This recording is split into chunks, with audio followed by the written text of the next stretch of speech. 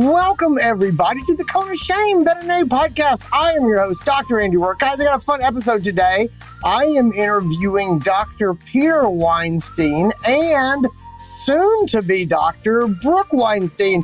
Peter is Brooke's father, and we are talking about generational differences in veterinary medicine. Basically, where are we going, and how do we feel about the future, and should we be comfortable with our kids going to veterinary school and coming into this profession? Should we be more than comfortable? Peter and I and Brooke all talk about where education is today and where it's going for veterinarians. We talk about what the future of the profession looks like. There is really good conversation here about the future of recession. Are we looking right down the barrel of the next recession? And what does that look like? What's that going to do to the salaries that we're seeing for veterinarians and for support staff? And is it going to change the way that we practice? Is it going to change pet owners' ability to pay for our services? And how do we adapt to that? How do we keep vet medicine accessible? Wide-ranging conversation topics. Really fun episode. Guys, I hope you will enjoy it. I'm going to stop here and say thank you so much. This episode is ad-free thanks to the support of my friends at Care Credit. Guys, let's get into this episode. This is your show. We're glad you're here. We want to help you in your veterinary career. Welcome to the Cone of Shame with Dr. Andy Rourke. Welcome to the podcast, Dr. Peter Weinstein and soon-to-be Dr. Brooke Weinstein. How are you guys doing? Great, Andy. Good to see you. Or Dr. Rourke. You call me Andy, please. Let's do first names. Let's all do first names. So Peter and Brooke and Andy, and that's what we'll go with this time. Brooke, how are you doing? I'm good. Have a sun break from midterm, so thanks for inviting me on your podcast. My pleasure. Thanks for making time, guys. I wanted to have you guys on the podcast and talk a little bit about generational differences in vet medicine. And honestly, I'm thinking a lot about the future of vet medicine and what it looks like as it's changing, because we're going through a rapid period of change.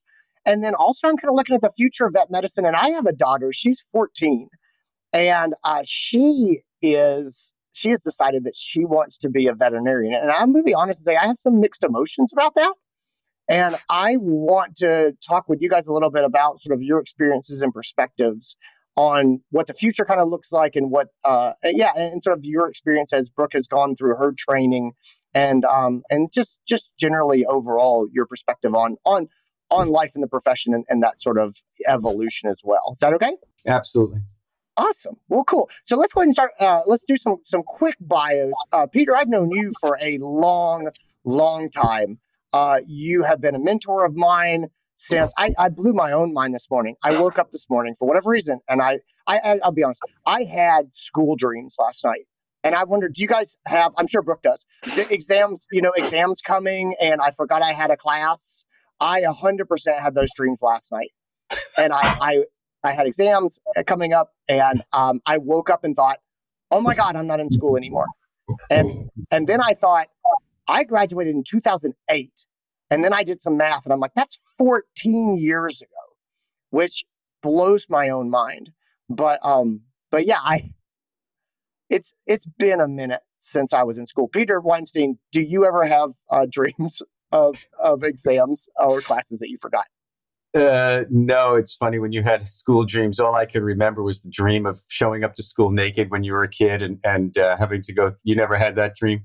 Oh, no, I did. Yeah, I totally did. Yeah, I still have those dreams. That's funny. Brooke, do you wake up having panic dreams about your exams? Not often. If I do, it's like I completely did not make it to the test. Like everything from my car ride from leaving home to class, like everything went wrong and I just like didn't make it.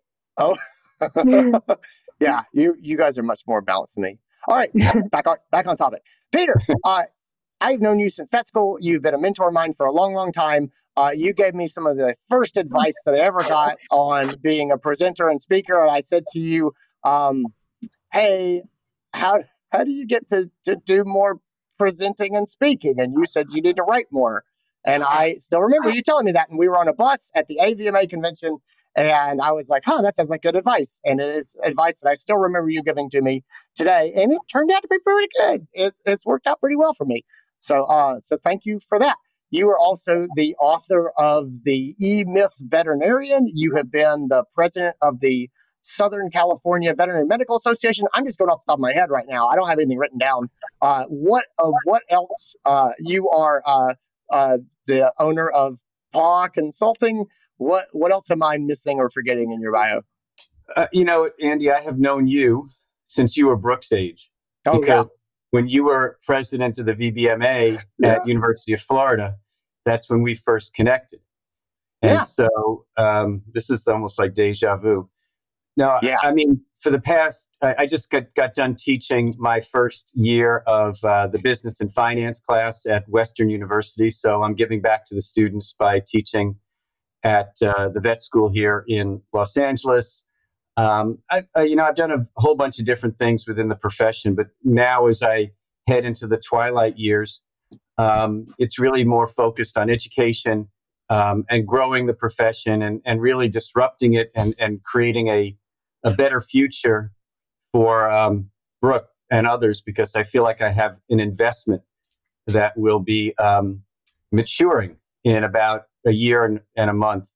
And I'm hoping to get a very good return on my investment. But it's not just Brooke. It's 4,000 other veterinary students that are graduating this year, next year, and all the years down the road. Oh, yeah. No, yeah. I appreciate, I know students appreciate you being involved. And like I said, you've been a mentor for me. And there's, it's funny, before we even started recording, I was talking to you about my business and things that I'm doing and being like, hey, Peter, how do you look at this? Because you wrote the E-Myth Veterinarian and you always have excellent insight to give.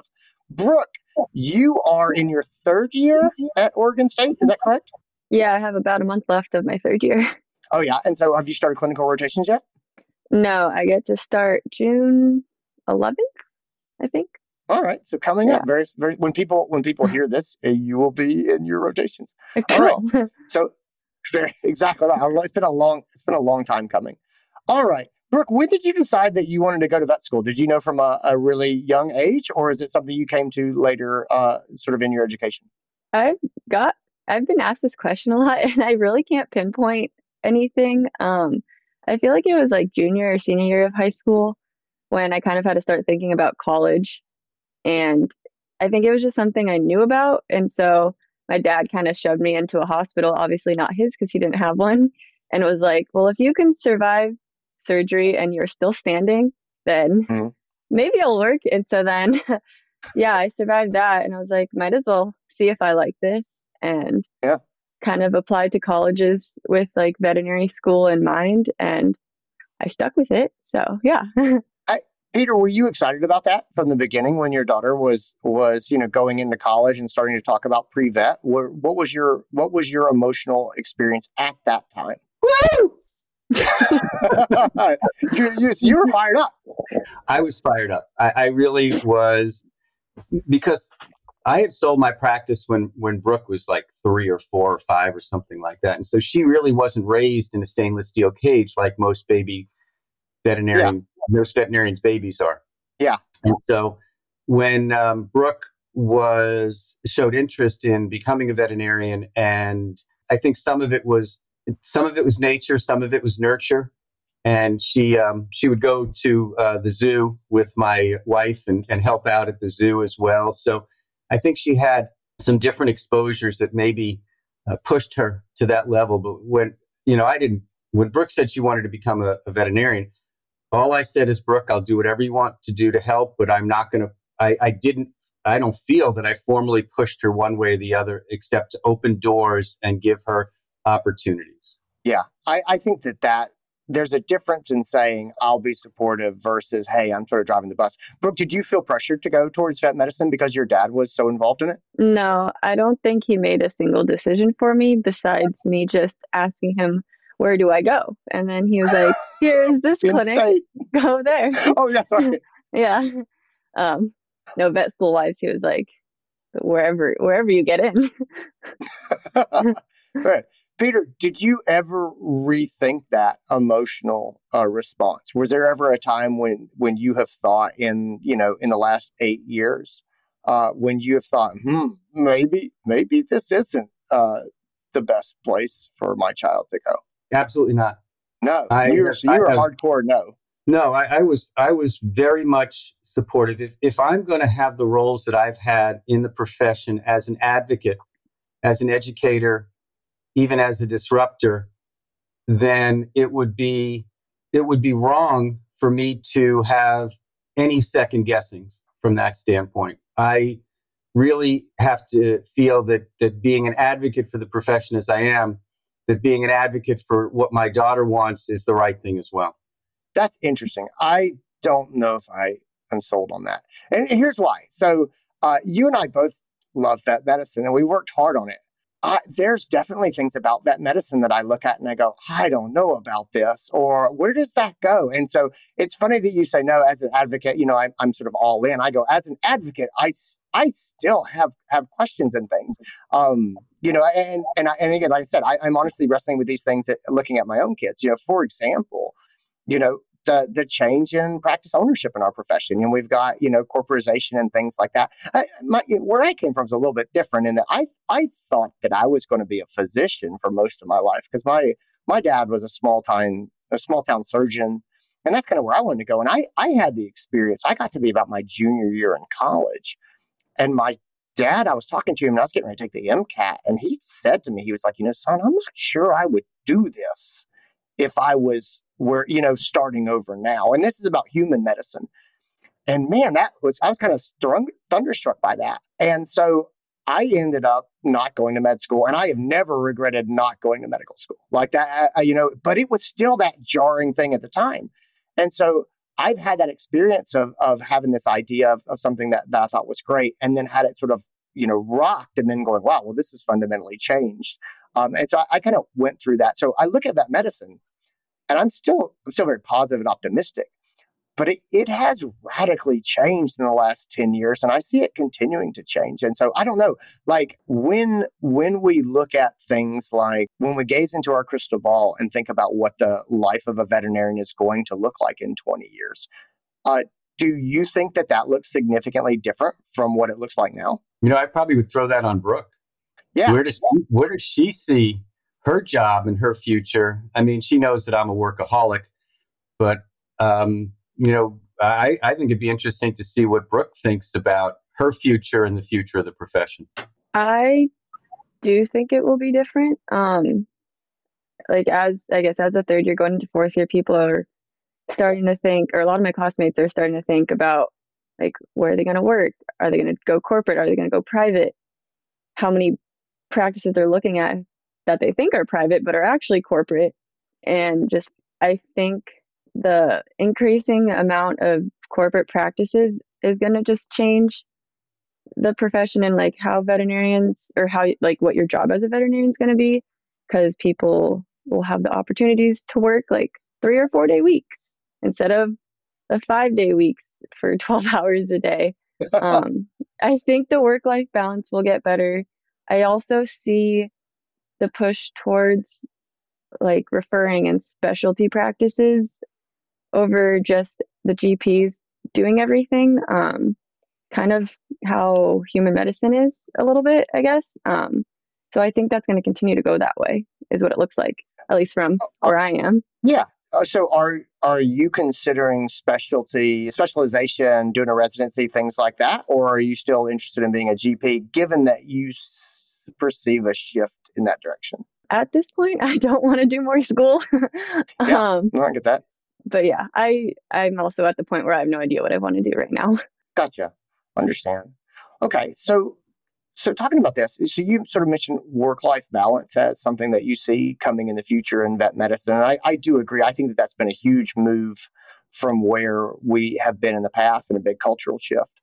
Brooke, when you start to look at the priorities that you have as a third-year vet student, and then also the priorities that your classmates have, rank out for me, what do you think people care the most about? I think a lot of people say, what do young doctors want, or what do people coming out of vet school want in their career, or what are they looking for in a practice? And I know, with a very competitive hiring environment, a lot of people kind of want to know that. So you mentioned the hours and work-life balance off the top.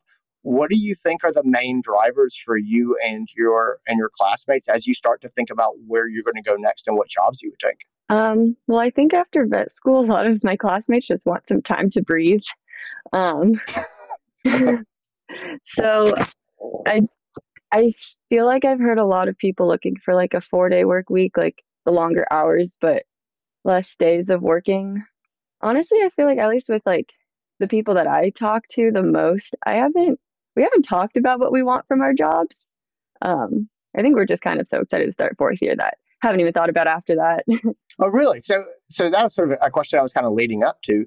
Do you feel, because I've sort of heard rumors that vet students seem to be making employment decisions earlier and earlier in their school time than they did in the past. That's always just kind of been a rumor, and I've never really been able to pin that down. Is that your impression that you think that people are making decisions about where they're going to go? Like are they taking jobs in their second year and in their third year in the way that I hear, or is that fairly uncommon? I've heard the rumors. I know like very few people who have. I wouldn't say the majority or like even half of the class is like that.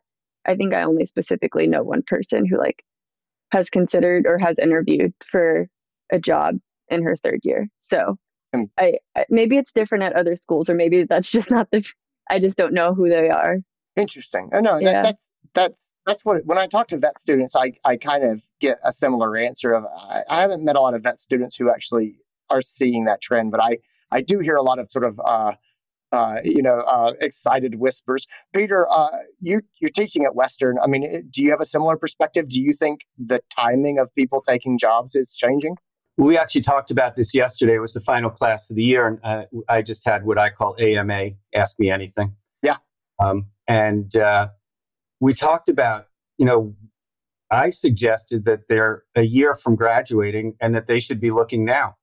And I would suggest there's probably 5 to 8 people in the class of 105 that have probably got hard job offers already, contracts. Yeah. We started talking about the economy as well, because there's this threat of a recession in the next 12 months and what impact that might have on the business of veterinary medicine and some of these highly inflated salaries. Maybe I shouldn't say highly inflated salaries. Some of the growth in salaries over the past 2 years and what impact the recession may have. So I don't think it's too early now to be looking for a position a year from now. And especially if we look at Economics 101 that says supply and demand. Right now, there's a huge demand and a small supply. Yeah.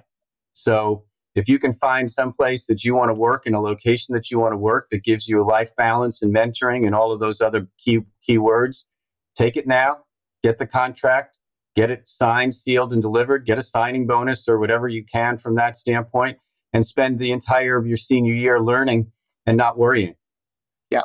So where are you when you look into your crystal ball on the finances in the next 12 to 16 months? And what I mean when I say that is, we're seeing rising staff salaries, we're seeing rising doctor salaries, we're seeing quote unquote signing bonuses, which are actually retention bonuses for the most part to encourage people to stay on for multiple years. If there is a recession, right, we're seeing rising inflation is the number one things that people are upset about. We're hearing the Fed talk about the economy running hot and taking active steps to clamp that back down. If we move in a recessionary direction, are you of the mindset that medicine is a recession-resistant industry and demand for doctors is so high because supply is so low that veterinarians will be fairly insulated from that?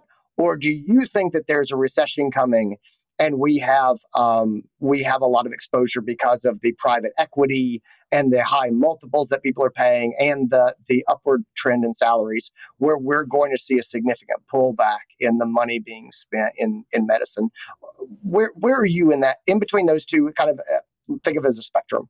So, Dr. Rourke, Andy, when you were a baby doctor between 2008 and 2012, we had the Great Recession.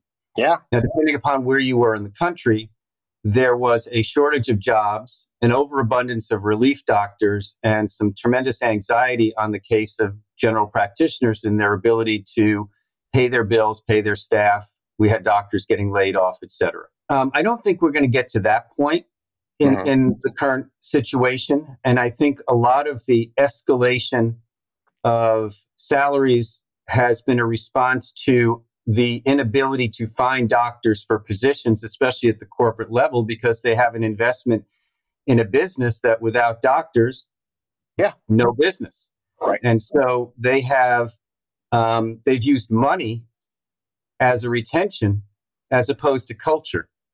Yeah. And so I think what we're going to start to see, and if you look at the trends economically in the profession right now, transactions are down. I mean, same period last year, we're not seeing nearly as many people.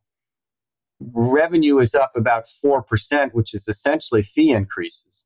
So we're busy because of our inefficiencies as a profession, but we're not busy because we're not busy because we have a shortage of doctors. We're busy because of the inefficient business model, the failure to leverage our staff, the failure to pay and keep our staff, and high turnover. There's so many variables from that standpoint that we don't have time to get into today. But what I do anticipate is we're going to start to see a flattening out. I think we had a perfect storm economically during the first 2 years of the pandemic, where people had money, they weren't going anywhere, they weren't spending money on travel and big screen TVs. They were sitting next to their pet, and the pet had a hiccup, and they thought it had brain cancer. And so they would bring it in and have it seen, and they would spend money because they actually had liquid income. But I think as we see this great retirement, or whatever it's being called, resignation, and we see less money being pumped into the people by the government, I think that spending is going to slow down. Yeah, I think travel has increased and everything else, especially if you've been on an airplane, as I know you have. So I think what we're going to start to see is a normalization, getting back to where we were to a degree in 2019, 2020. But then it's going to be, how do we deliver veterinary medicine at that point in time? And what's it going to look like in terms of increasing our efficiency levels? So bottom line is, I think we're going to see a normalization, and I think we're going to see a flattening out. But I think we're not going to see salaries drop. I just think we're going to see a slowdown in the growth of those salaries from that standpoint. Yeah, that makes sense. Let's talk about the impact of recessionary forces on pet owners and on spending, because I think that you point that out rather astutely. Are we going to see pet owners pulling back in their spending on pets? And if so, are we set up to deal with more cash-strapped clients than we have been in the past? What does that look like? It's a great question, because I think what we're starting to see is almost a haves and have-not economy. Yeah, I hate it, but I think you're right. I think I asked at a couple of the meetings where I was speaking at in the last 12 months, how many of you used fee increases as a barrier to access to care, to slow down the funnel of people coming in? 30 to 35% of the room said, yeah, we raised our fees with the hope that it would slow down people coming in. And the next question is, well, did it? The answer was no. Right. So now we have these fees that are up there, but we have people who don't have the cash flow to make it happen. So I think what we're going to start to see is as happened in 2008 to 2012, delays of people coming in. So now they come in a more critical stage. Pets ending up in the shelters because people couldn't afford what they invested in. And I think we're going to have to look at some sort of normalization of fee schedules, because we have really started to create a rift between what people can afford and what we're charging. And so some of the communities that we do some work with in LA, where people can't afford veterinary care, it's going to become even harder for them to be able to access veterinary care. And so we've got to start to look at some of these spectrums of care and all sorts of different things that we've talked about to make veterinary services accessible, because I don't think we're underpaid, and I don't think we're undercharging. I think we just haven't created that whole value proposition for the client experience that people put a value on what we do yet. Brooke, do you feel like vet students are getting some, or at least in your experience at Oregon State, do you feel like there's part of the curriculum that's focusing on talking to clients about money or accessibility to care? Is that something that's kind of front and center in training today, or is it something that's kind of put off until after, and until after we get the medicine learned? Yeah, we have one business course. I think maybe only my dad or maybe a few speakers did talk about finances and like people's ability to pay, but otherwise, no, it's mostly just just the medicine. Yeah, I get that. Like you should always learn how to do the medicine first. It's just one of those things where I guess, and this is a passion point of mine as well, is how do we communicate with pet owners and just sort of meet them where they are. And I feel like there's sort of growing interest and emphasis there, but it's still, there's so much to fit into a curriculum. But I don't know. I'd personally like to see more education in those type of hard conversations, just because I think that they're coming. Well, I think, Brooke worked with me in LA at some of the clinics and has been running clinics for underserved communities in Oregon. And I think when you start to do that, you see how important pets are in people's lives and how eager they are to take care of them, but they also have to feed their kids and put shoes on themselves. So I think part of the curriculum really does need to be enhanced understanding of the entire population. They don't need to take a course in economics. They need to take a course in understanding people and pets and communication and the human-animal bond. And I think that's why, Brooke has been involved with the Shelter Medicine Club. And I don't mean to put words in Brooke's mouth, but I mean, I could continue this if you want. Yeah, I guess, yeah, I kind of have a little bit different experience than probably a lot of people in my class. I also, last term, I worked at a wellness clinic that only gave like vaccines, dewormers, preventatives and stuff. And a lot of people were coming in either because they couldn't get an appointment at their primary veterinarian, or they're just like the prices keep going up and they're like, I can't afford that. So I also, I guess, going back to like, where's vet med going to be in 10 years? Yeah. These pop-ups of wellness clinics, I think, are also going to change why people go to general practitioners. Because I see a lot of people going to wellness clinics for their vaccines and preventatives to get them at lower cost. But then they, the wellness clinics can't provide any more care than that. So then they'll start going to their GPs for when they actually have the ear problems and the eye problems and the skin problems. So that's also been really interesting for me to see, because I've never actually seen a wellness clinic before, besides the ones that we do for the communities that are for free for the low income population, which I've also been a part of. So it's been really interesting seeing all of that from like kind of different levels of income. Yeah, that totally makes sense. I'm fond of saying right now, the future is fragmentation, meaning I think our profession is really going to split apart, and you're going to see practices doing a lot of different things, filling a lot of different niches. I don't think that there's going to be a uniform model of practice. You were talking before that you couldn't be an advocate. I think you have to be more of an advocate now. So Andy, we have a broken profession. Okay. Education model, association model, business model. Well, we as doctors want to fix broken things. Yeah. Well, I think our role, yours and mine, is to identify where things are broken and come up with new solutions, different solutions, unique solutions, reconfigured solutions to help fix these things for the future. So that's why I'm an advocate, because it forces me to think differently about how we can create this wellness clinic concept, the CVS clinic concept, that the urgent care concept, and all of these different things that retool this profession going forward, because we ain't going to get where we want to go by doing what we've done in the past. Yeah, I agree with that. I think it's funny for me, the fact that my daughter seems to be serious about vet school.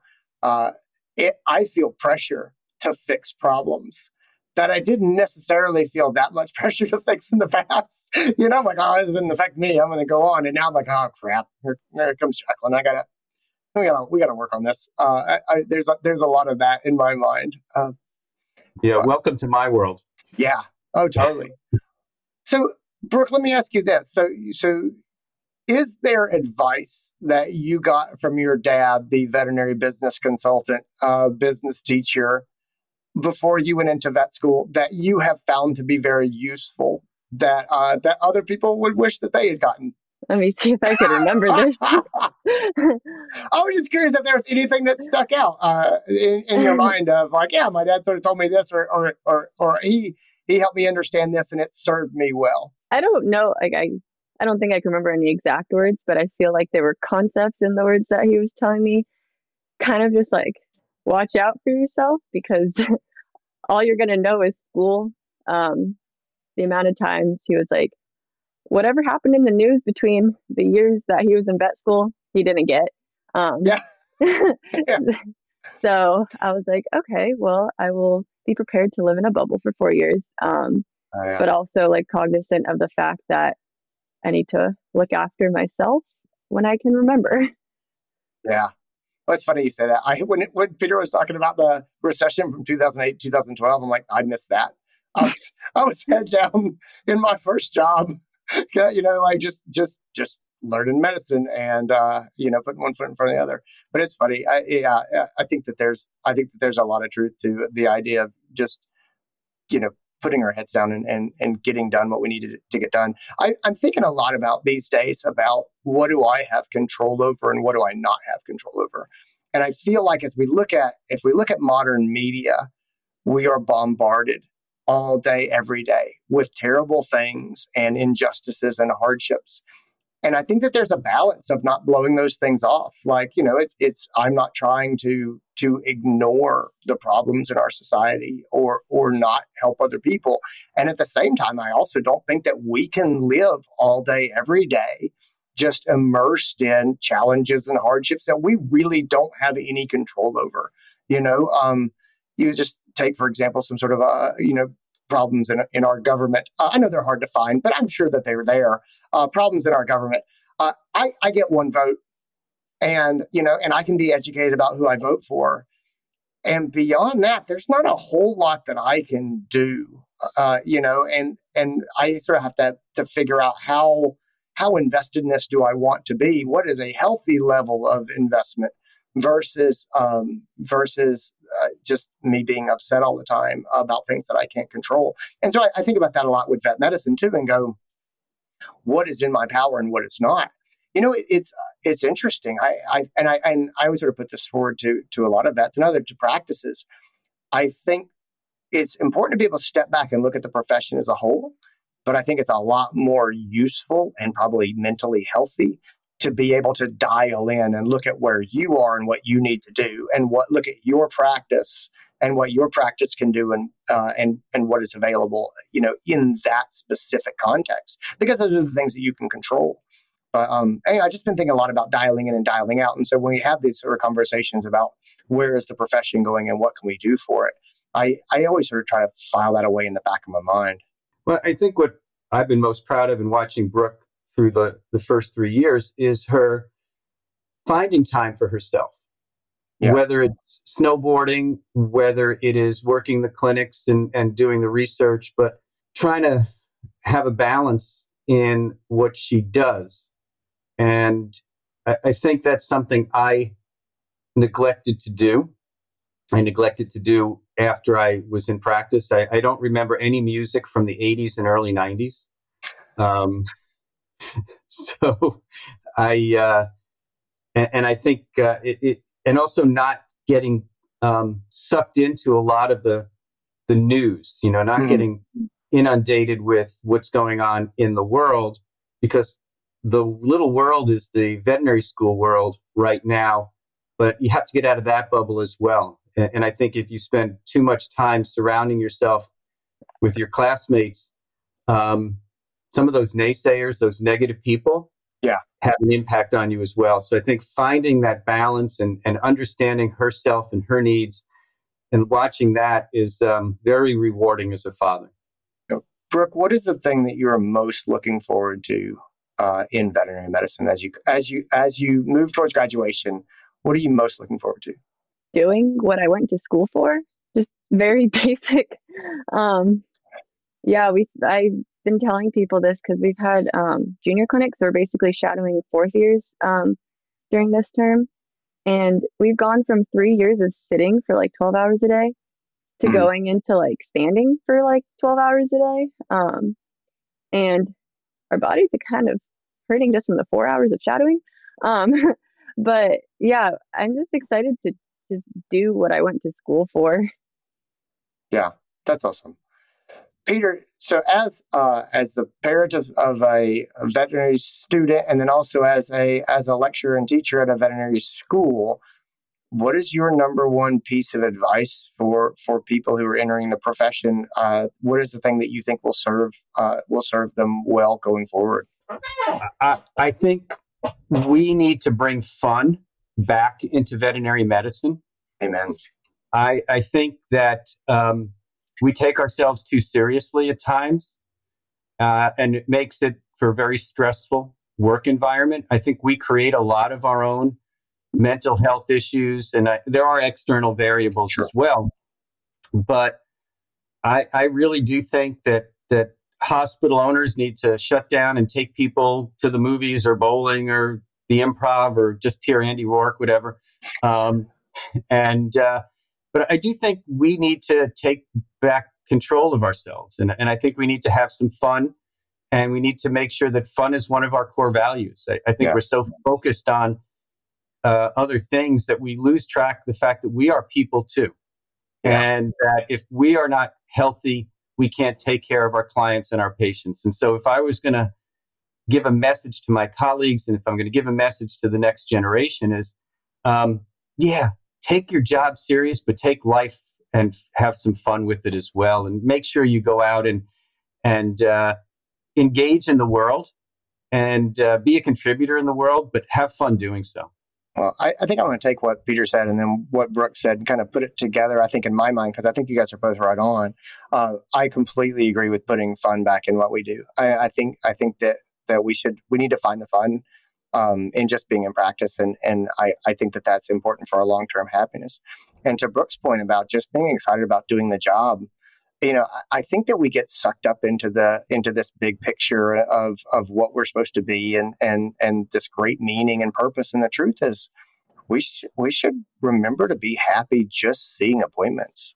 We should be happy just to do vaccines and get to meet a family that's excited about their new kitten, and just to find enjoyment in fixing a urinary tract infection or lancing an abscess. Like, that stuff is amazing. We get to do that for our job. And I think that we have a bad habit, at least I do, is you forget that it's awesome. And we stop looking at it as awesome. And we focus on the sort of existential headaches and hardships that we really don't have any control over. And so anyway, I just wanted to put those things together. I think that's my big takeaway from our discussion here is remember to have fun. And the other thing is remember that what we do is awesome and people are excited they would love to do what we do and they think what we do is fascinating. We should remember to enjoy doing it. And when I say enjoy doing it, I mean enjoy doing the small things, enjoy seeing the appointments, doing the easy stuff, fixing the coughing dog. Like, we should be proud of that and we should enjoy the process of doing it. Guys, thank you both so much for being here. I really, really appreciate your time. Andy, thanks for the invitation. It's not often that Brooke and I are actually together for 30 to 45 minutes and have a chance to talk. So it was, thank you for bringing the family together. It was nice of you. Thanks. Yeah, thanks for having me on too. Thanks, guys. Thanks, everybody. Take care of yourself. And that's our episode, guys. I hope you enjoyed it. I hope you got something out of it. Thanks again to Care Credit for making this podcast possible, ad-free. Gang, take care of yourselves. Be well. I'll talk to you soon. Bye-bye.